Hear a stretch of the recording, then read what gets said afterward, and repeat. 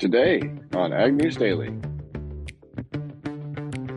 It so happened that I had an opportunity to start a poultry, but I think that it was basically divine, and somehow I think God wanted me to go this way. But I tell people farming is by far the most difficult thing that I've done, but the most fulfilling. Good Thursday to everybody listening. This is Tanner Winterhoff alongside Cassidy Zirkle again on a wonderful Thursday morning. How you doing, Cassidy? I'm great, Tanner. So happy to be here with you again. Oh, the pleasure is all mine. I appreciate you jumping on so we can share some of the latest headlines with our listeners. You want to go first today? What do you got? Yes, sir. I have so much news. Unfortunately, pretty much all of it is bad news. But what I first want to talk about is this viral video of the dead cattle in Kansas that is circling around Twitter and Facebook and all of social media. A lot of our listeners and a lot of people on social media are contributing to conspiracy theories behind this video because it does look a little bizarre if you aren't from the feed yard world. But I would like to, with facts, put a stop to these conspiracy theories and let our listeners know that this is a heat casualty and this is what it looks like when feed yards lose multiple head to a heat casualty. I was suspicious as well. So I reached out to some of my trusted colleagues that work in the feed yard industry. And even my dad told me that in 2011, when he worked in the panhandle of Texas, he saw the same thing where they lost multiple head of cattle because they had multiple days of 105-degree weather or more. And fat cattle were just dropping dead. So one of the main reasons I want to put an end to these conspiracy theories that there was foul play involved or that these cattle were poisoned or that the feed yard was at fault or that the government was involved is because when I was talking to my dad about that, you could hear how horrible that summer was for him and his crew and how hard they worked to save these cattle, and there was nothing they could do. Yeah, I saw a couple of those headlines, Cassidy, the heat indexes being over triple digits. According to this article, unconformed reports of an estimated more than 10,000 head in Kansas and more expected to come from Nebraska as that heat stress continues. And we all know how devastating heat stress can be on cattle, but if people are curious and want to know what the actual effects are, this article also includes on agweb.com an insert from Dr. Dan Thompson of Iowa State University Veterinarian School. So even a set of facts and industry experience behind the reason why this can be so widespread when temperatures get so hot. Yes, sir. And in the article that I read about it, veterinarian Miles Theuer wrote and responded to this catastrophe with Beef Magazine. So there's lots of facts there talking about how the humidity and the low wind and the high temperatures were kind of the perfect storm to kill all of these cattle that were right about ready for market. So these yards are not only losing lives of cattle they've been working to keep healthy for months, but they're also losing tons of money. Yep. There's never a good time to lose an animal, but it certainly don't want it close to market date. Sticking on the weather side, Iowa has seen a couple of bouts of heavy rainfall.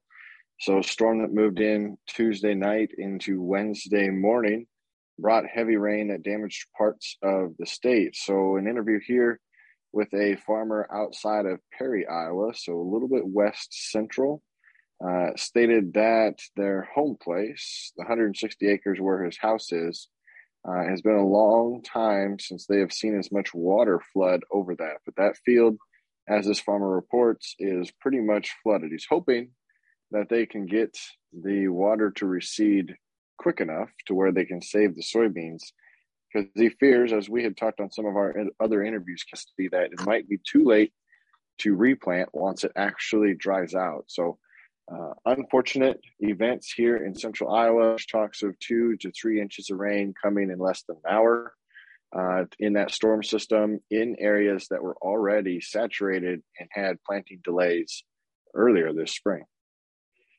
Yeah, that is unfortunate. And I'll tell you another area that is having some unfortunate weather is Fort Wayne, Indiana, who was hit by the dreaded derecho that we've been talking about at the beginning of this week about how the weather was kind of setting up perfect for one of these events to happen, but we really hoped that it didn't. Indiana did actually get hit by one on Tuesday night, I believe.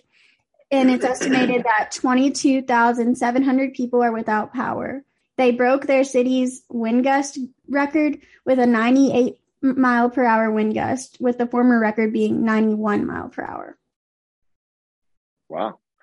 Yeah, that's I don't wish that upon anybody. Having lived through one here in Iowa a couple of years ago, that can be a very scary experience. But Cassidy, I yesterday kind of reported on where we thought the Fed was going to hike rates. So they did vote yesterday afternoon to hike their rates. And as we targeted based upon that equities chart that I described, we were anticipating 75 basis points, and that is the benchmark that they had chose to raise. So this Federal Reserve moved their Fed funds rate 0.75%. That is the largest and most aggressive hike since 1994.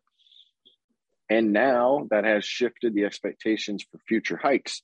According to that dot plot that I described yesterday, the rate that is now a target of 150 to 175 now has a potential to reach 3.4 by the end of the year. So that progression has now been increased by 1.5%. Officials are saying they're significantly cutting the economic growth outlook for 2022 now, anticipating only a 1.7 gain on GDP, down from 2.8 as a projection that came out of March. So that benchmark for the Fed funds rate was moved from 1.5 up to a range of 1.5 to 1.75. That is the highest this rate has been since March of 2020, pre-COVID. Powell was quoted stating that clearly the 75 basis point increase was unusually large. We do not like doing this, but to combat inflation, felt it was necessary. I do not expect moves of this size to be common. However, the next meeting in July, he expects for his committee to discuss increases of 50 and 75 basis points.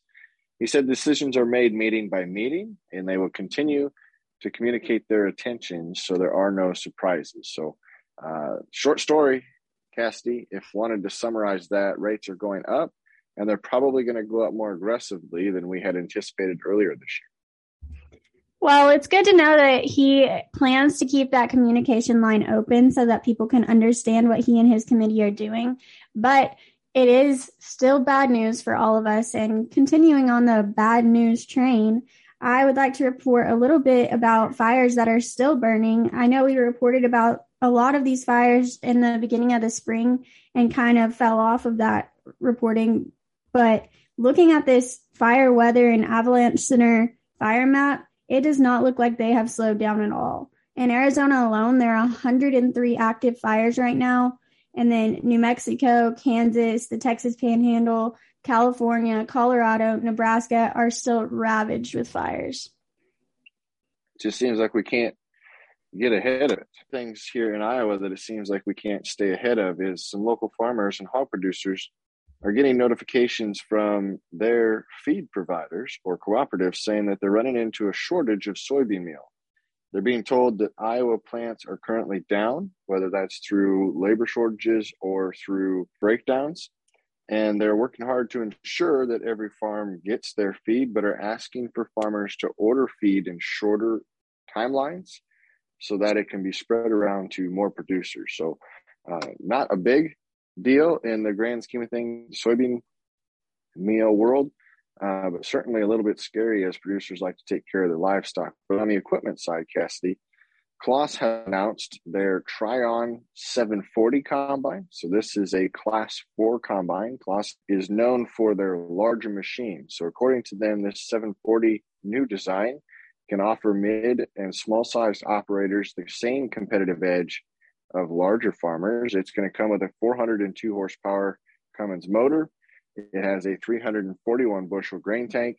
It is the first in its class to have individually controlled cylinders. So bringing the same technology that larger producers have to the smaller farmers, along with their release of their 900 TT tractor. So the first in the industry to have its fully suspended half-track tractor. The Axion, AXION 900 TerraTrack was released on Wednesday. The front axle is wheeled. The back of the tractor features a fully suspended rubber track. According to Claas, this creates 25% less ground pressure and 15% greater traction. So some technology advantages there being released, and a headline from Claas.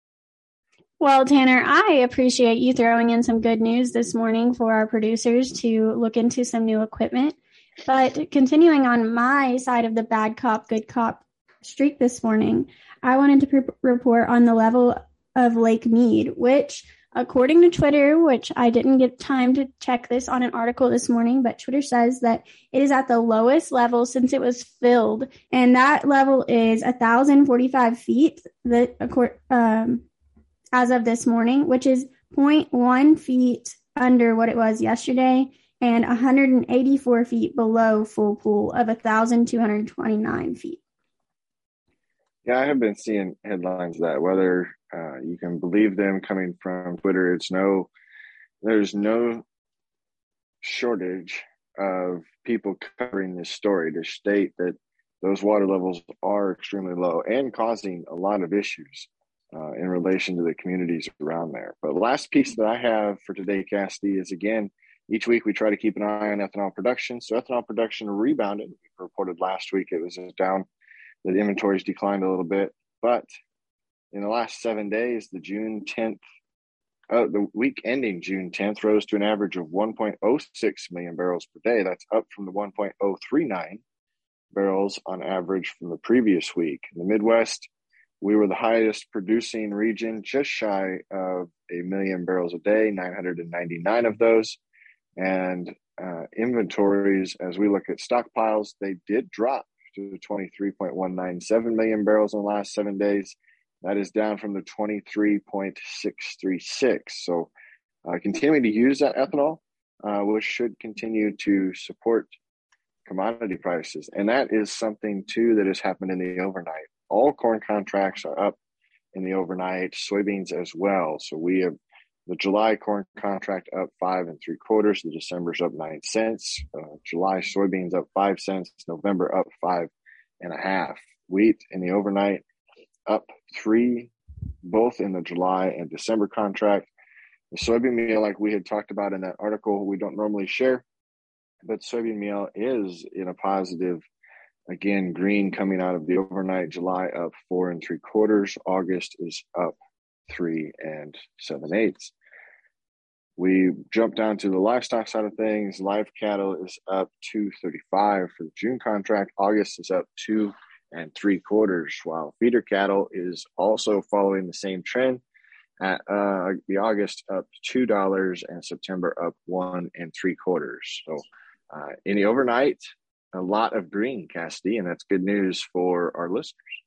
Yes, it is. It's great to see that our stocks are starting to rebound from that huge sell-off on Monday that Delaney and I reported on. Let's kick it over to Delaney while she's in Germany this week, talking with Patience Okoku.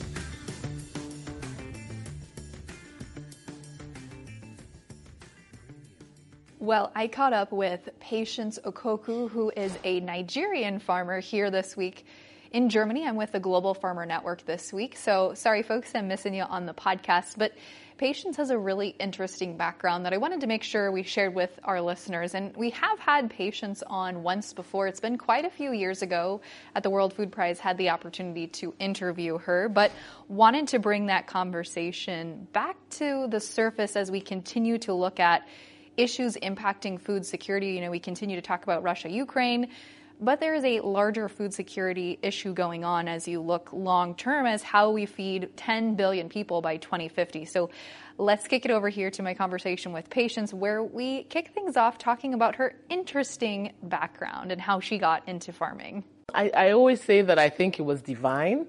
I was basically looking for a new business venture, and it so happened that I had an opportunity to start a poultry, but I think that it was basically divine, and somehow I think God wanted me to go this way. But I tell people farming is by far the most difficult thing that I've done, but the most fulfilling, and I'm happy doing it. Pretty much, I think I was doing both at the start, but I think probably about 12 years ago, I closed the stores and went fully into farming because I realized that I couldn't balance both of them, and farming is very, very. It needs all of you basically, so you can't do half and half. And that's why I basically just shut down the fashion business and went full time into farming, and lost tons and tons of money because we didn't know how to do it, but we learned on the job and were resilient, and we kept coming back and trying new things, and eventually we found our feet. So you did not grow up on a farm either. No. So you said it was divine intervention. I think maybe was a term you used. Yes. But how did you go about learning how to farm or deciding what to farm? Okay, so I think also as an entrepreneur, I'd always done one business or the other. I'd started out in university making clothes with my friend whose mom was Russian, and then as a buyer, buying stuff for my own stores in Nigeria from different parts of the world. I always had that I want to try something new. And at the time we thought, okay, poultry would be the best thing. And then we went and did a lot of chickens, and the chickens died and we lost a lot of money. And we said, okay, why don't we try crop? And then we went from one crop to the other, trying different things until practice really does make perfect. So I think with farming, especially in a country like mine where there are no extension services and so on, you just basically, try. But now, of course, we hope that with the knowledge that we have, we can tell other people how not to lose their money and how to farm properly. So, yes, you farm in Nigeria, and like you said, there are no extension services. There aren't a lot of agencies or groups available to help you become a good farmer. So how did you learn? Just trial and error? I studied a lot in the initial stages. I would do a lot of Google and whatnot. But then I would say, again, divinely, I became a member of the GFN. And I think I benefited a lot from knowledge transfer from other members of the GFN. We're doing no-till now, and that was basically GFN members from Latin America, from Argentina, really convincing me that this was something that was needed and would work in Nigeria. And now we grow bananas. I get a lot of support as well from GFN members in India. And so it's really been a lot of learning from people who really do know how to do it, because I think that was the challenge for us as startups, right, in the beginning, as a startup farmer, with no history of farming. So I was first generation farmer. The challenge was that we have in Nigeria what we call consultants who have no experience. So it's book experience, but no actual field experience. But when we talk with farmers who have done it, who have failed at it, who have perfected it, it kind of makes it easier for you to be able to do the right things. And on a more serious note, you have to deal with a lot of challenges. Yep. Challenges that in the United States and other countries aren't even things that are on our radar. Tell me about some of those challenges that you've had to deal with. So I will start with, it's a journey, right, that I've been on. And initially it was the fact that we couldn't get access to seeds. So we wanted GM technology, we wanted all the things that work, we couldn't get those. And then, of course, there was a lot of pushing to hopefully get those, and now we're getting them.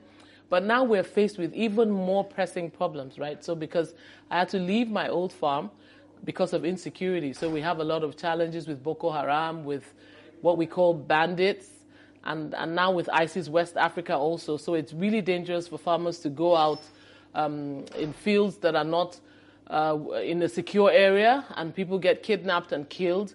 And so that has really been a very huge challenge for farmers, because there are farmers in some of the biggest growing regions of Nigeria that are displaced from their homes, that are not able to go to the farms because they could get killed for just going out to go and try to farm. And you have been displaced from one of your farms. Yes, so we've been displaced, but again, thankfully, and I think also divinely again, we were able to lease land from the army, because the army is one of the largest landholders in Nigeria, and they do have farmland. And so we were able to lease in a more secure place, and that has helped us to continue working, even though on a smaller scale, but at least we're able to work productively, and we're still able to carry on farming. Yeah, and as you mentioned, I think last night to me at dinner, Nigeria is a little different because the government, in your case, owns a lot of farm ground. Mm-hmm. Can you explain the system for how you're able to rent ground from the government? Okay, so because in Nigeria, well, the government owns the land and leases. So whether the person gets a 99-year lease or if government has land. So in my old farm, I was leasing from government. It was the government ministry that owned the land, including the infrastructure. We're leasing on a yearly basis, even though longer leases of 5 to 7 years. But here we lease still from government. And so the government does have a structure where you can actually outrightly, you would get the land allocated to you, you'd own it for 99 years, and so on, and you get certificates and all of that. But so that's the way it's structured. And I think that in the long run, there has to be a lot of changes in terms of people being able to get access to safe land where they can actually go and farm. And I think that the government does have a huge role to play in that in terms of providing that land and also providing the security for the farmers. And I think a resounding theme that we've heard this week is that there is a lot of potential in Africa to feed the world. Mm-hmm. What are your thoughts on how we make that happen?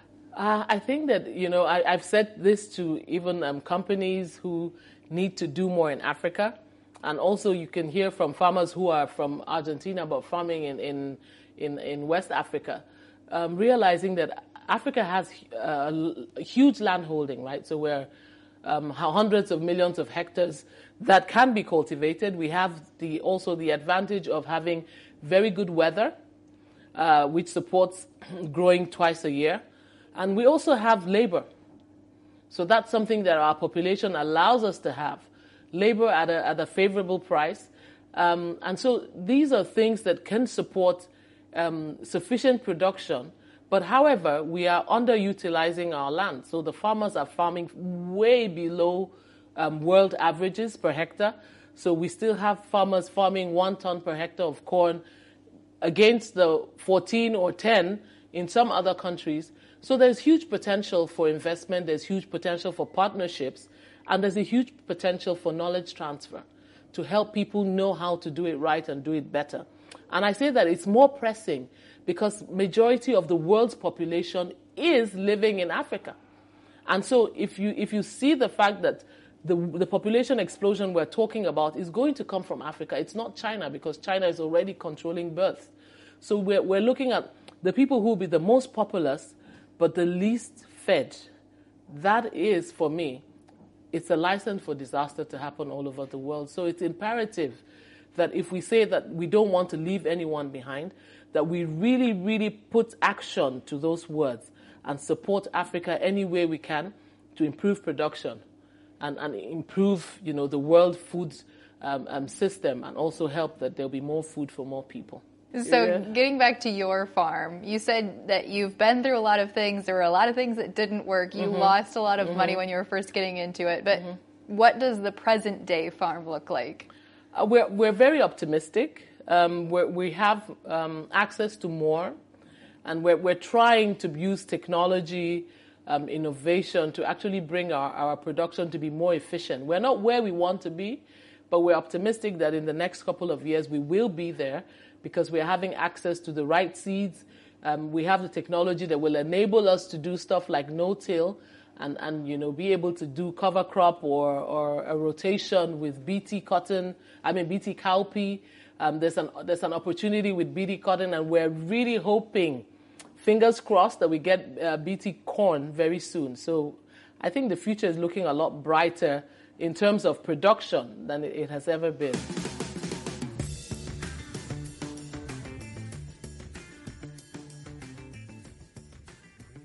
Well, there you go. Even when Delaney is not working, she's working. So thanks for her for putting that interview together. Certainly nice to get a whole different perspective. Yes, sir. It's always cool to get the perspective of someone from across the world to know that agriculture really is everywhere and everyone else is having the same issues and the same triumphs as we are here in the United States. Absolutely. But another great Thursday. Hopefully the heat stays away from a lot of our listeners. But for now, let's send them off. What do you say? Should we let them go? Let's let them go.